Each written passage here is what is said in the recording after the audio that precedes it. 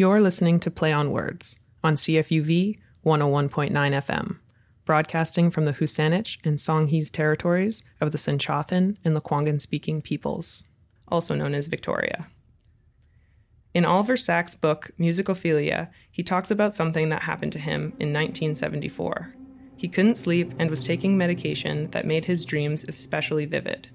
And he dreamt this song that, after waking, he couldn't get out of his head.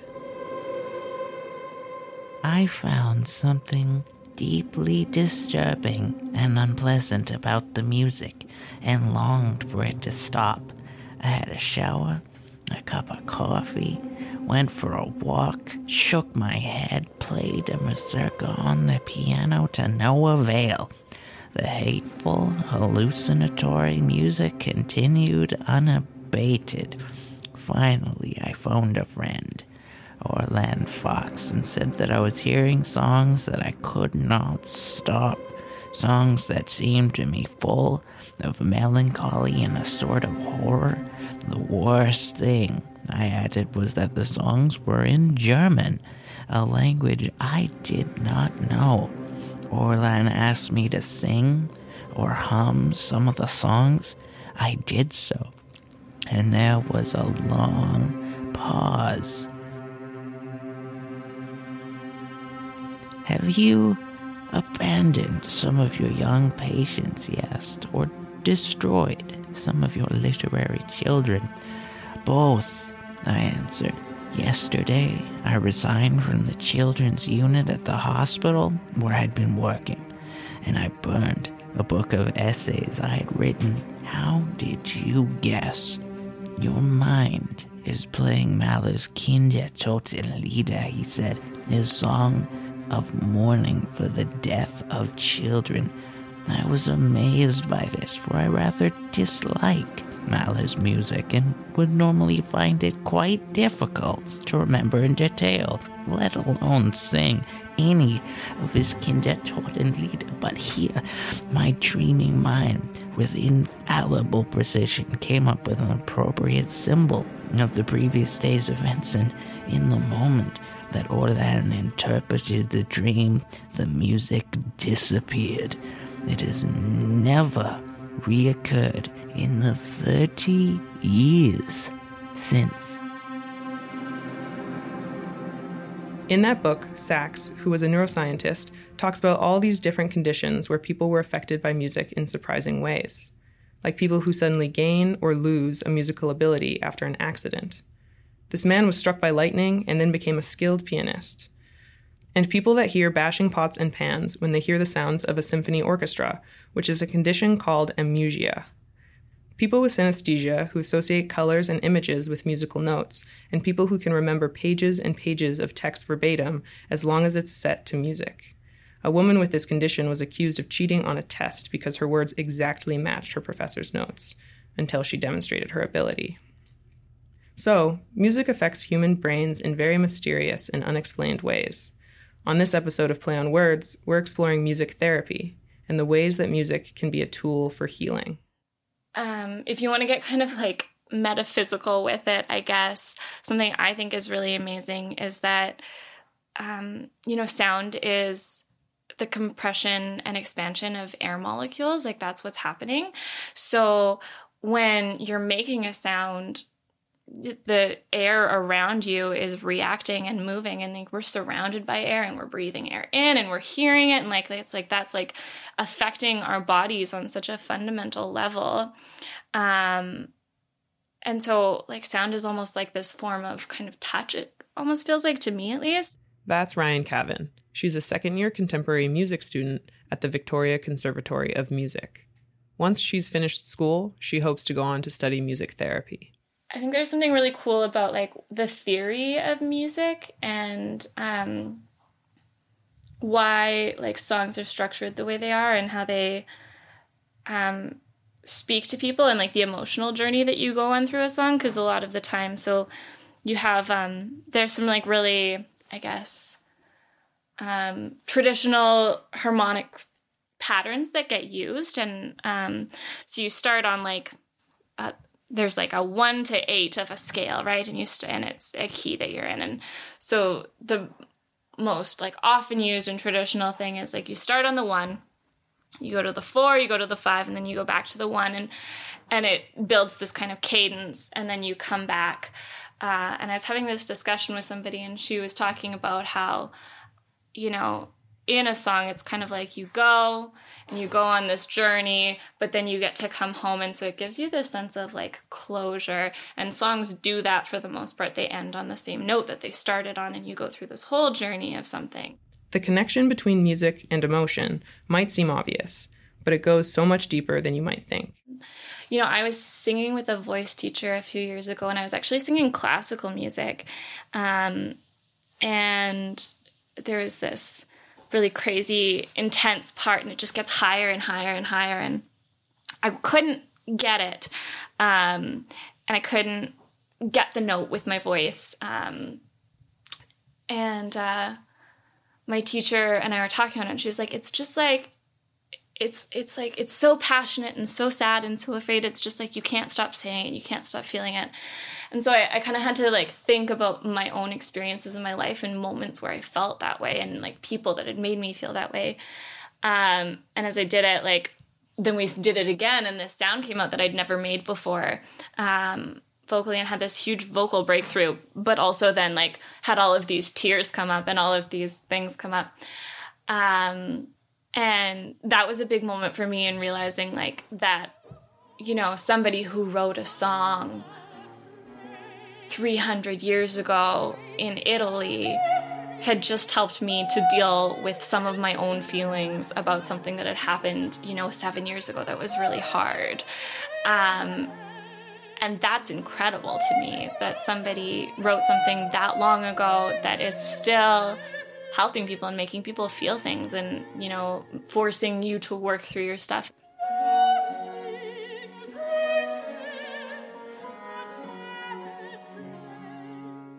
Anyone I talk to who especially sings classical music will tell you, like, the more you, like, sing, the more you have to understand yourself. You know, about a year later, I was singing another piece, again, classical, and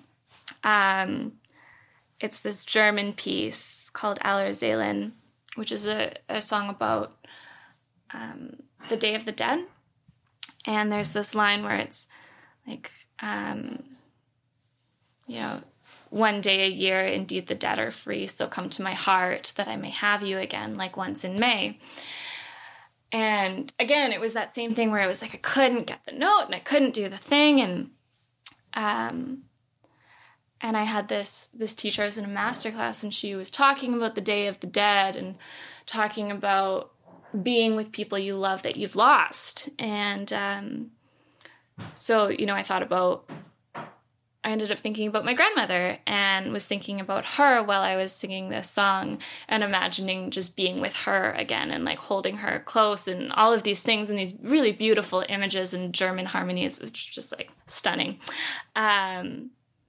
And the same thing happened. It was like I finally got the note and it was great. And then I cried and couldn't stop crying for a really long time. So like for me, at least, like it's so like deep in my body that a lot of the time, like I'll have to cry through the music that I'm singing before I can sing it properly. And I often find when I'm writing music, whether it's a happy song or a sad song or an angry song, like there will be like tears that come up with the song. And I have to go through those things by myself before I can perform that music. Even if you're not a music student and future music therapist, you've probably had an experience where you've been overcome by music. There are so many people who need to go home at the end of the day and like put on a song when they're feeling a certain way. And I think what's something that I think is really cool is that it often really transcends language. Like, you know, those songs that helped me work through feelings that I cried through and stuff that were classical were in Italian and German. And I, you know, have sung them and seen people cry to that music who don't understand German. And it's just like, there's something about the feeling of the harmony and how it builds and how it moves. Like, you know that that song is sad. You know that that song is fearful. Like, you understand that. And the lyrics of a song can be powerful. but often it's the quality of the actual music and melody that are the most moving.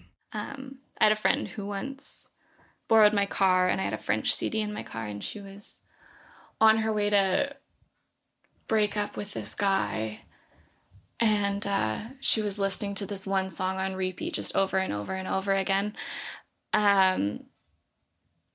And so we got in my car another time, and she was like, yeah, I couldn't stop listening to this song on my way to, break up with this guy.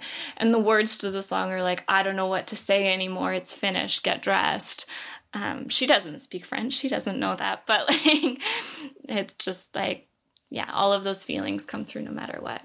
And like, if you want to get into like the science of it and stuff, like it's the way that the sound waves are vibrating together that create different feelings. Like, if you play a certain set of 3 notes at once, followed by another certain set of 3 notes, you can feel uplifted. Or if you, play a different set of notes, you can feel anxious.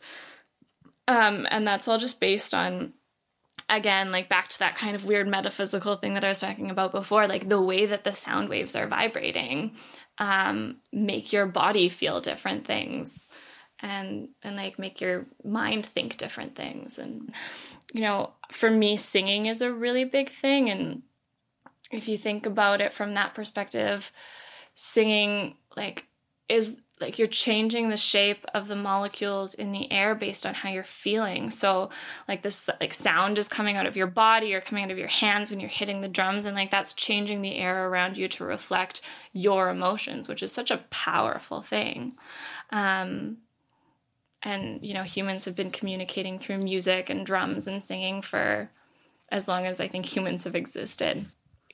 Indigenous peoples of Canada use drums and singing for thousands of years, and Indigenous people in Africa were using, drumming and singing and calling and those kind of things. And the ways and techniques in which we've done it have been different and shaped by so many different cultural discoveries, but everybody creates music, and everybody, the Greeks used to pray through music, and they would all drink wine and have the lyre playing, and they would worship in these ways, and it would be really ecstatic and beautiful. And it's we've been using music to get to this place for thousands upon thousands of years.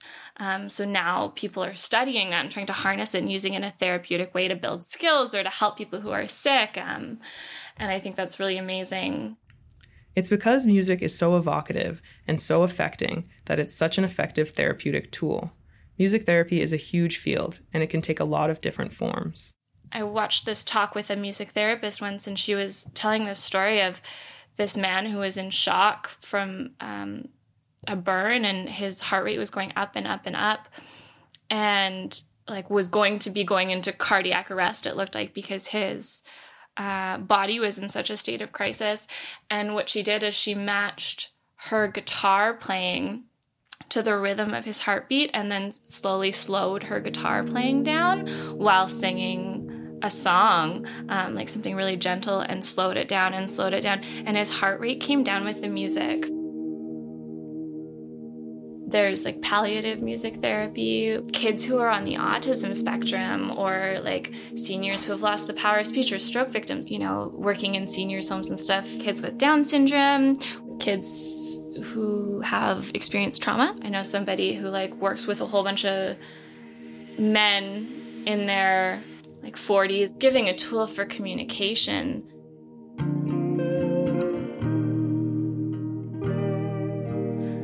All of us recognize that feeling of hearing a song that belongs to a time in our life and immediately feeling like we're back there. And she'll write songs with them and play music with them and sing songs with them to help them deal with their grief in a safe and fun way. Dissecting song lyrics and singing songs together and working through music to help people come to terms with the fact that their life is ending. He would just play piano during a group, and using that to help people remember who they are now. And everyone would talk about their feelings, and he would just play piano, play a bunch of songs from a certain era for a group of people, and they'll all sing along, and it will help them bring up memories and that kind of thing, so that they can build impulse control, and such a beautiful way to help somebody transition. And he plays a bunch of classic rock songs, and they all just sing them out together and get real angry and whatever, and they just have like a safe space to express that, and then they chat afterwards. And there's like a million ways in which like music can be used to help people, which I think is so incredible.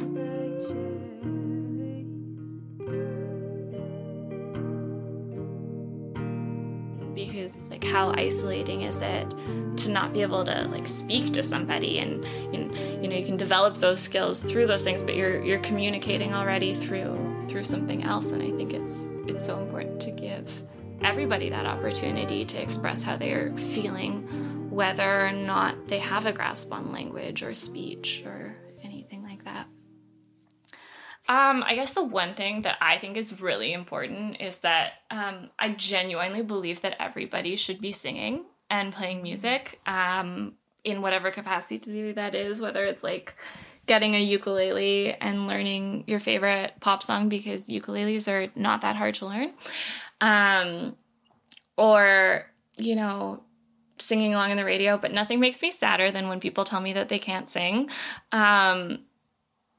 And I don't think that there's many things that are better for you than singing.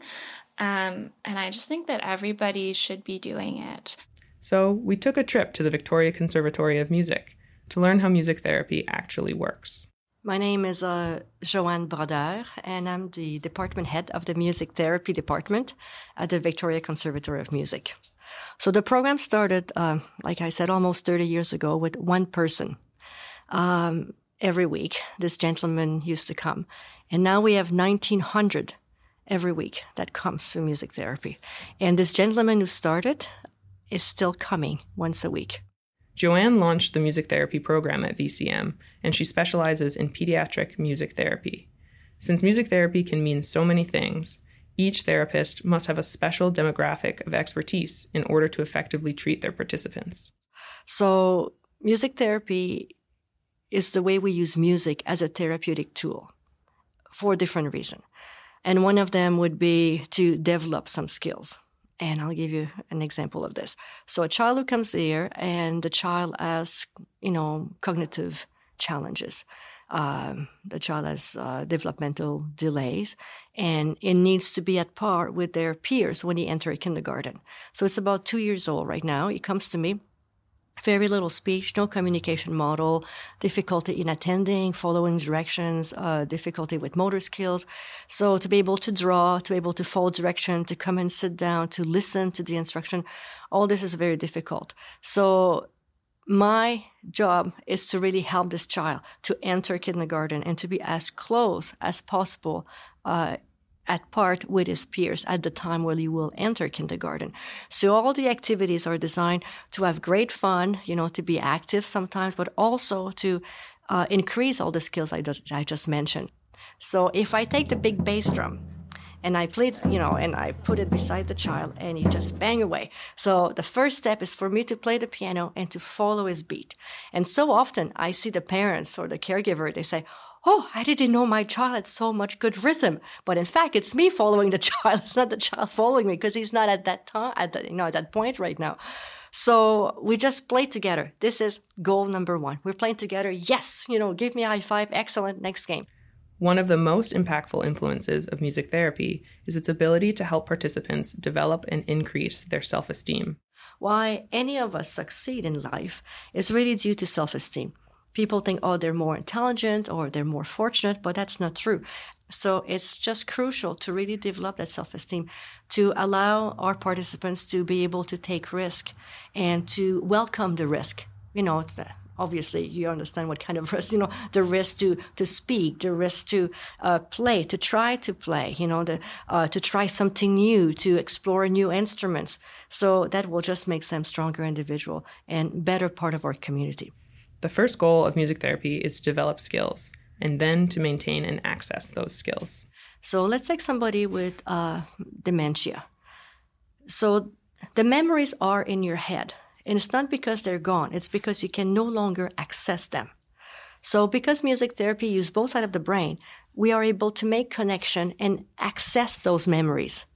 So if you really know the person or get to know the person and know the person is 80 years old, so 60 years ago, what kind of music they like, are they from here, are they from Germany, are they from, China, what kind of music were they listening to, what was an important event in their life at the time, did they get married, did they, something that impacts their life, right? And then you find that music by discussing this with the family, by doing research, by, just trying to figure out what were they listening at the time. And then you play them that music, and it's incredible to see the brain connection. So somebody who's quite aloof and quite withdrawn, of 80 years old and unable to know who you are. Are you my son, my daughter, my wife?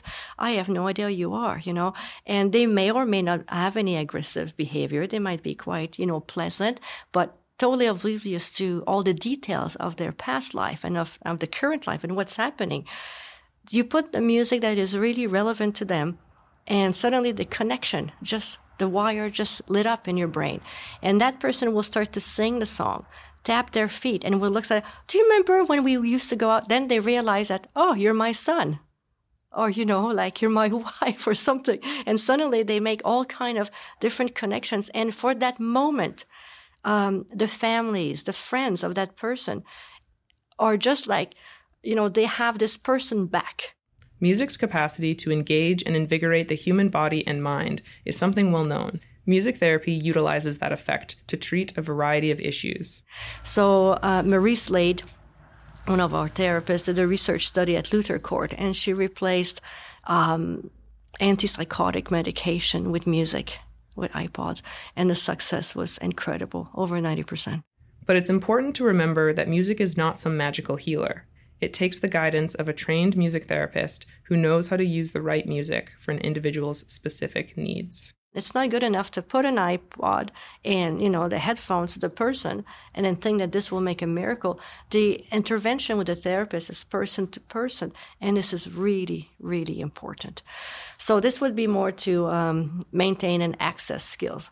Now, the third part would be to support, for example, and to support in a way of a loss. And it can be end-of-life care, the journey at the end. It can be for the person, or it can be for the family and their friends, for the schoolmates and so on. But it can also be for somebody who lost something. I had a youth that came here and he had a car accident. He was hit by a drunk driver. So he lost all his skills, everything. And nobody really knew what he could understand or see. It was impossible to really test for that because, he was all strapped in his chair. Nothing was moving. No sound was going. And I asked the family at the time, I said, why are you actually coming to music therapy? I'm just curious, what it is that really makes you wanting to come to music therapy. And they said that this gentleman, this youth, was a fine musician and he liked jazz. And I said, oh. So I started to play and sing just to see if there was any reaction. And there was, none. Tried different music. So then I said, what instruments did he play? And he said he would play the piano. So then I wheeled him beside the piano and I took his hand and I put it on top of my hand. And I said, okay, I'll call him John. I said, okay, John, you and I are going to play jazz. And we started to play.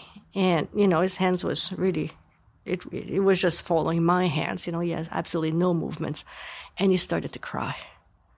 So it was quite so powerful to know that, okay, he understands a lot more than we can test for and we can assume. The Victoria Conservatory of Music defines music therapy as the skillful use of music as a therapeutic tool to restore, maintain, and improve mental, physical, and emotional health. The nonverbal, creative, and effective nature of music facilitates contact, learning, self-expression, communication, and growth. Lyndon and I were lucky enough to have Joanne take us on a tour of the music therapy facilities at VCM, where she showed us a few tools out of the vast collection of instruments that have been adapted to be used by people with any range of ability and need. The instruments are also part of our everyday life. You can see all the instruments we have around here. And the instruments are, we have similar instruments, all the therapists, but it's the way we use them. So maybe I'll go around the room and I'll show you some things and just to show you how it works, to give you an idea. Would you like that? So let's see the chimes, for example. Joanne walked us over to a set of several chimes and picked one of them up, lightly caressing the copper, creating a gentle jingle. So what would I do with the chimes? I will start to put them gently on their hands. So what I will do it with you, Katie. Is that okay? So she took my hand, and I played the role of a participant with minimal hand dexterity. Socks off so you can really feel it. So it's very cold. So then I will tell them it's very, very cold. And it's made out of metal, and it sounds like this. And then I will take their hands, and I will just make them touch it. She wasn't exaggerating. The metal was very cold against my skin. That, paired with the high-pitched yet gentle jingle of the chimes in my ears, created an elating sensation of awe. Just to see what it's like. And then I will see if there's any. So over the weeks and the months that we're playing, then I will wait for a response. So if I say, here are the chimes, they're right in front of you, I said, show me what you can do. And then slowly they start to use them. So it's very nice. Same thing with your feet. Next, so she took us over to a gong. Another one I'll show you is the gong. The gong is very sensory. I'm just going to go get a mallet. Sorry about that. So the gong is really, really... So there's a lot of sensory equipment here just to make a connection with the person, or to calm them. So let's say I play the gong. So it's really vibrate. So if you put your finger on it really, really gently after I touch it, you'll see how much it vibrates. Okay, here you go, Katie. Again, I am overwhelmed by the experience of both the sound and sensation created by the instrument. The gong sends intense waves of vibration from my index finger throughout the rest of my body, creating a tangible representation of sound. It really does. And the sound, all the frequency and the vibration just go all through you, right? So then what happens is that I will hold somebody's hands and I would just gently do that. And I can feel it through my hands, actually. Mm-hmm. So it's just like all this powerful frequency. I'll show you another drum. This one also has a lot of energy and a lot of vibration. So I'll start it far. She held the drum up and moved it closer and closer towards me, and then orbited around my head. I felt the intensity of the vibrations increase and shift as the placement of the drum changed. This activity allows someone of any ability or age to experience the physical presence of sound.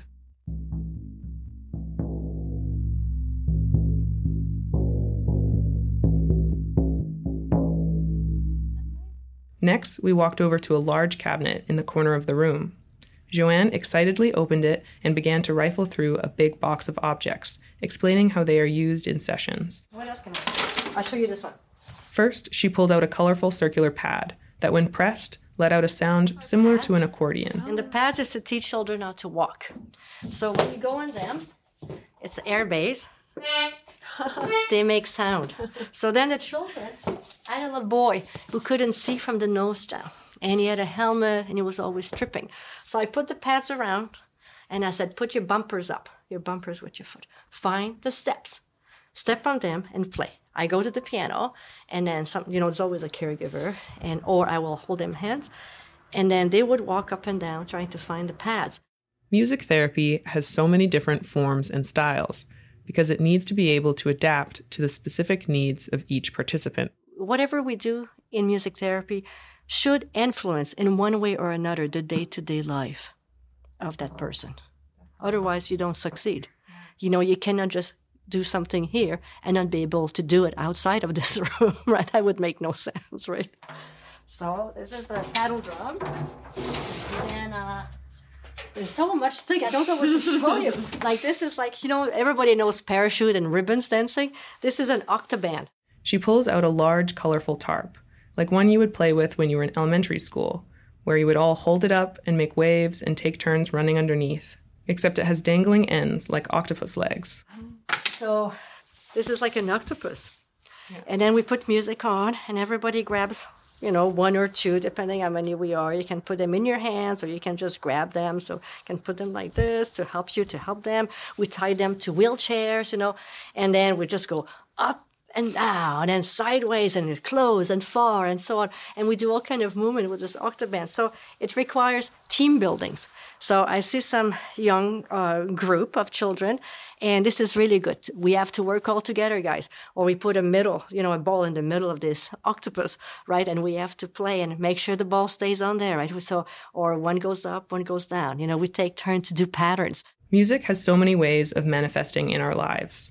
Through voice, touch, vibration, sound. Through the small glimpse we were able to take, we were exposed to how endless the potential for music as a tool for therapy is. And that potential is extended by the use of adapted tools to help people of differing abilities to use instruments they otherwise can't. Okay, next cupboard. I cannot show you everything, but I'll show you just a little bit. Lots of bells. Oh, I'll show you this one. So adapted equipment. So if I give you the guitar or the ukulele, you might think, how can I play this? I have no hand use. I have got no fine motor, no grasping. So what we do is that we have some picks, adapted picks. So you hold it like that. She handed me a regular guitar pick that had been attached to the end of a thick wooden stick, which made it easier to hold and use. We have to adapt the pick because the pick is too difficult. They might be, resisting to touch the string. They might not have any strength to plug the string. So a lot of the string are nylons as opposed to, metal string, regular string, because the nylon is not as hard on fingers. I know that the guitar and the string department here don't think my strings are very good. But for who we're working with, it's a necessity. So it's always to think outside of the box because, like at first you have no idea what's going to work and how you're going to make it work. But it's not the idea to take the hand of the participants and to play for them. We don't do that.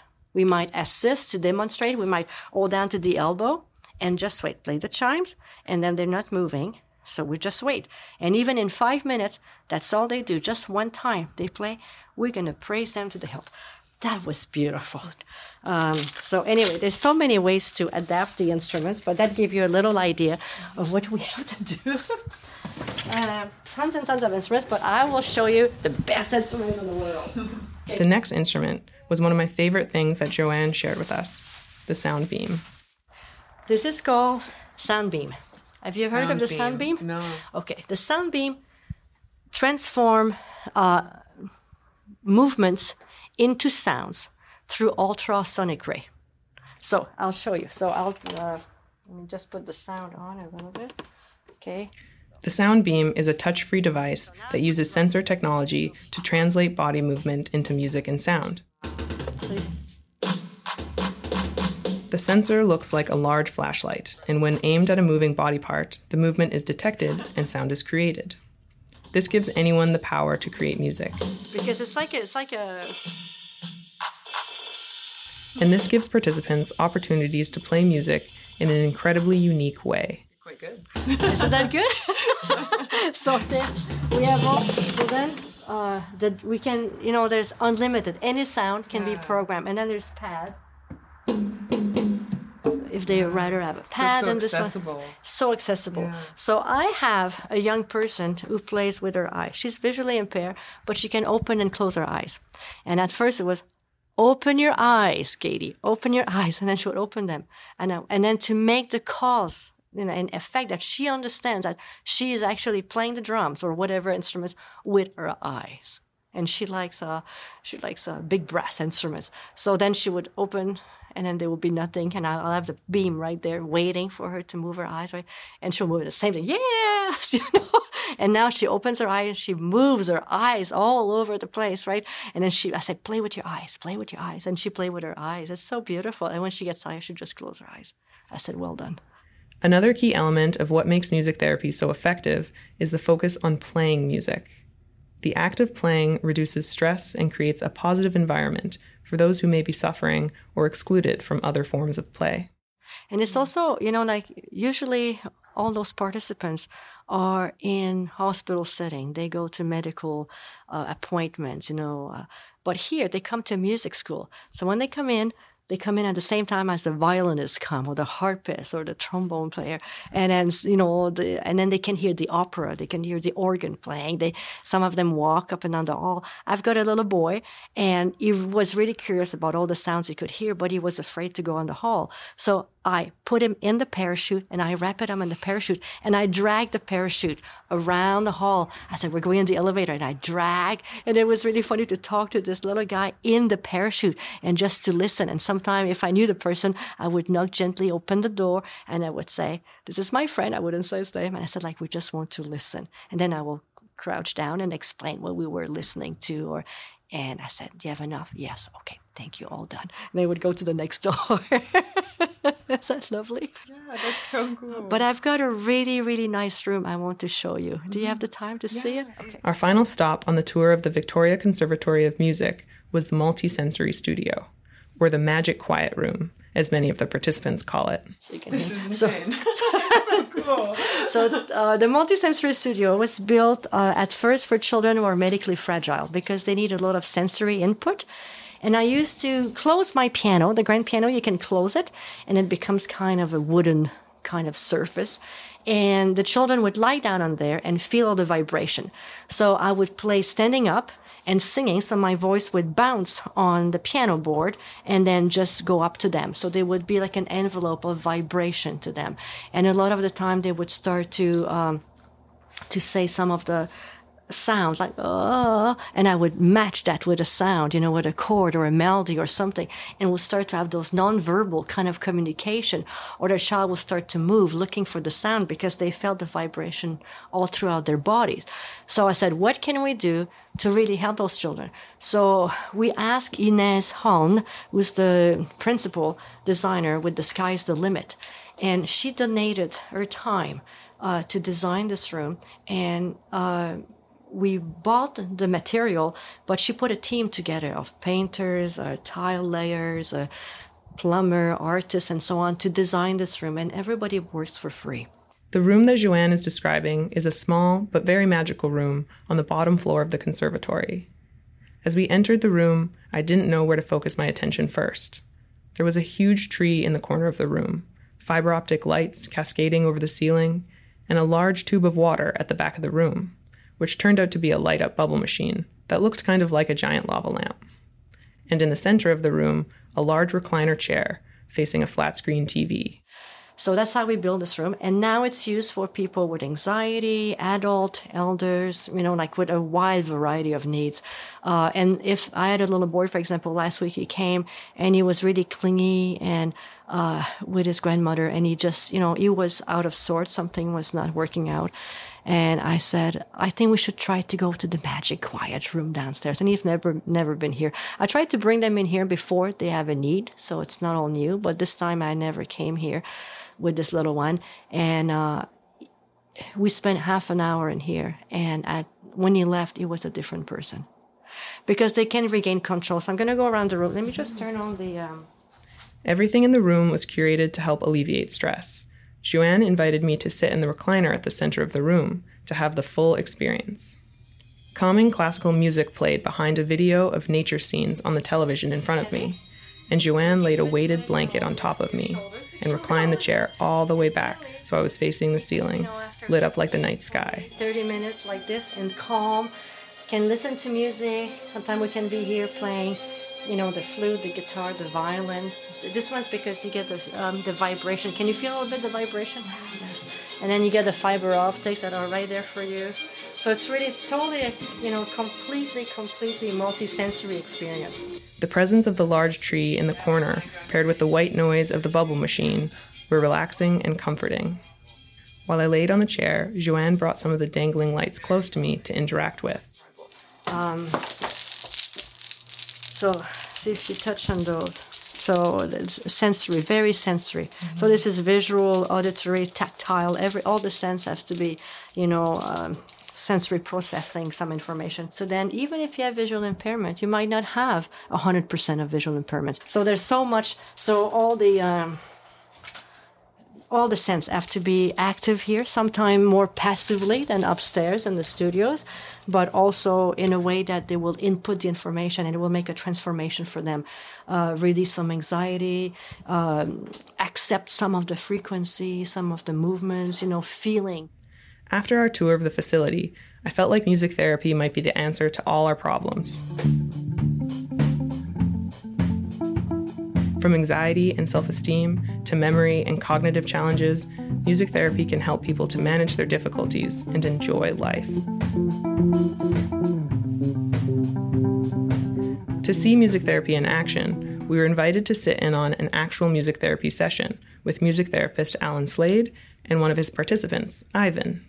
Ivan is 16 years old and uses music therapy to help navigate the cognitive and social challenges that go along with being on the autism spectrum. Because of his autism, he needs support for many of his daily activities. He lives with his caregiver, John, on weekdays, who was at the session with us. Ivan enjoys playing the piano, and his music therapist, Alan, tells us that he has shown great skill in it. Alan has enjoyed seeing Ivan improve over the past few years through their sessions. Warm-ups here. So, Ivan, could you show me some of the scales and warm-ups we did last time with your fingers? Yes. Okay, because you can see this is what we're doing today, right? So we're on our finger warm-up here. Yeah. Okay, so do you remember some of the scales and arpeggios we looked at last time? Yes. Could you play one for me?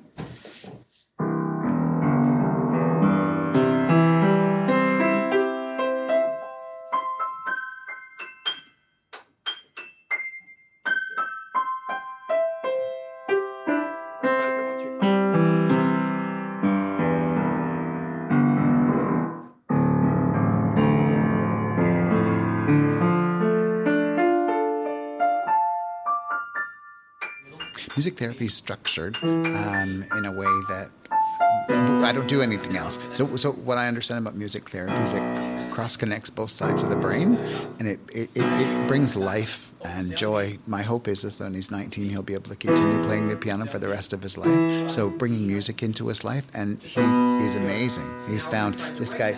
I've had other people who really just come to bang a drum or to play one of the switches, because there's an awful lot of really individual and interesting devices, but Ivan has a real clear musical talent, and so I think this is one of his savants. So that for him it's going to be a lifelong experience. We have 2 pianos at home, and he's learning to play outside of this location, which is hard for him, but really going to be great. That's John, Ivan's foster parent.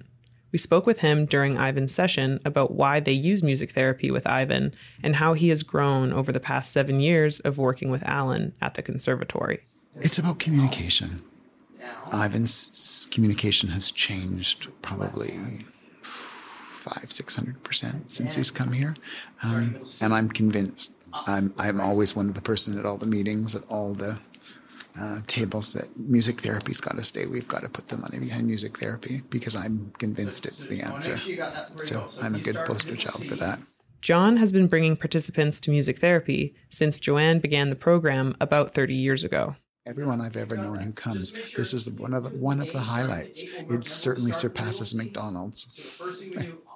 So that's what you want. You want to have those great things in your life. It doesn't come cheap, but it's worth the investment for sure. Yeah.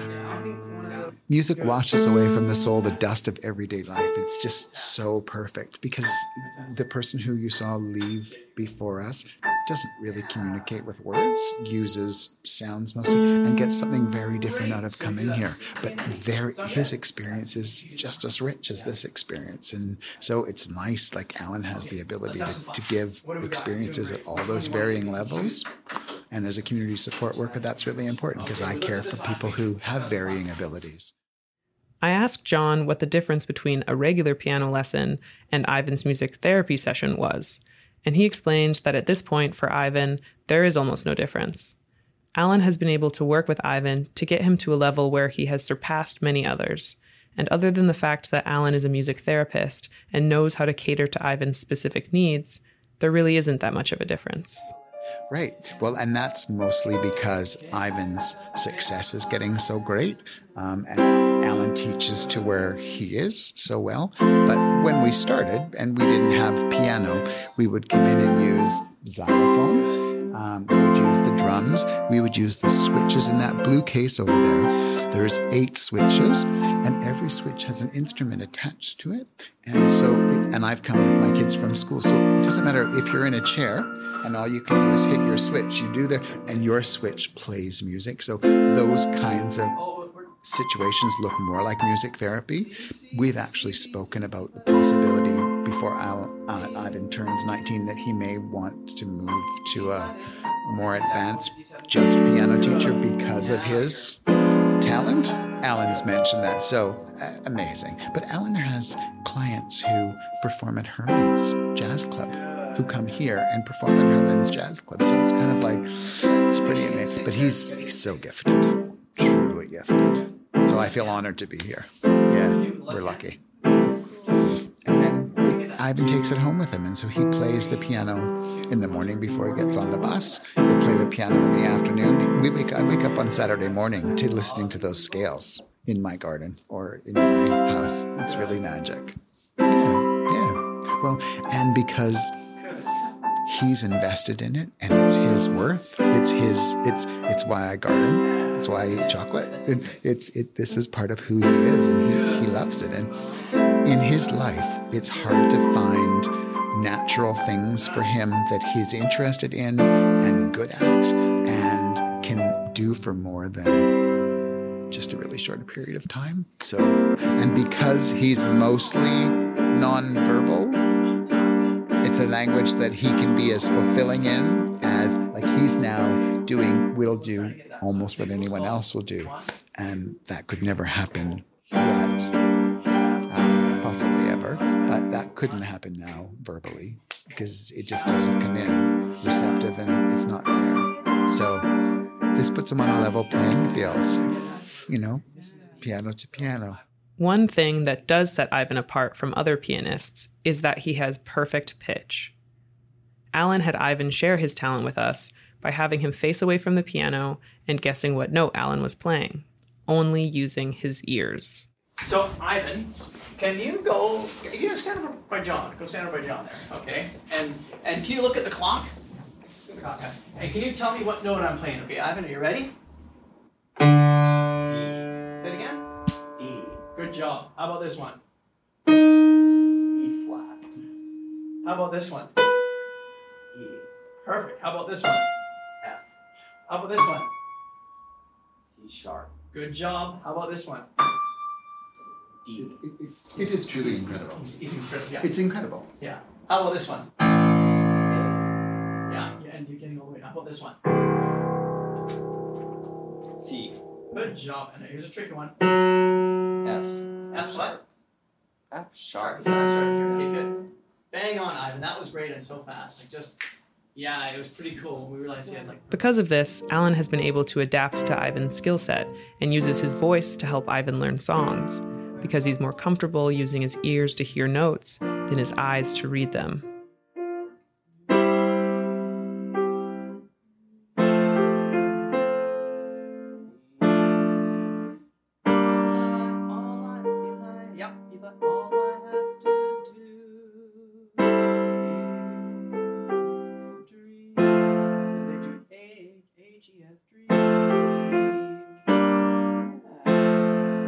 Hey, Ivan, for first time. Nice job, buddy. So I don't know if you've noticed, but what was happening was Ivan was playing to Alan's voice, not the music notes, which is why Alan was singing the melody. So when he was going through, he's finding it by Alan's voice, not by the notes. Yeah, you couldn't see that from behind, and that's the gift, which is why Alan sings. So Alan produces CDs from what we do here, and we take those CDs home, and Ivan plays along with the CDs. He's just starting now to play without the CDs with this big fake book, but it's been a huge road, and it's been a lot of investigative, creative. Because Alan's never produced CDs to send home, and we didn't know how to get him to play at home, and it was important. Yeah, this is such a great song. Sitting in on Ivan's music therapy session illuminated how dynamic music is as a tool for healing. Music therapy looks different for every participant because it focuses on their specific needs and skills. He has able to hear pitch, and it's easier for him than to read the music. Yeah, really encourage him to read, and he's getting it as far as chord changes and all that. But yeah, he is so pitch oriented. You can just hear it so well. It's just a quicker way to teach, and he learns it and he sticks with it, gets excited. You know, I think if he had to look at the book and the music all the time, that would discourage him. You know, you just wouldn't. You know, whereas he can instantly play it and get up and running if he has me singing or playing. So that's what we learn. But he's still reading the chart. So, you know, get him to read it, which is very important. Yeah. It's kind of surprising that we have 1,900 participants that were part of the conservatory and that people don't know we exist. I always find this mind-boggling. But I said, like, really? I said, like, we've been here, like, for almost 40 years and in the music therapy department. So, and some people don't even know that this is the conservatory. And the conservatory is much more than only classical music. We have the contemporary side, you know, the theory side, the composition side. All the instruments played in different ways, you know, like from jazz to classical. I think there was a misconception at the time that the conservatory was for gifted classical musicians.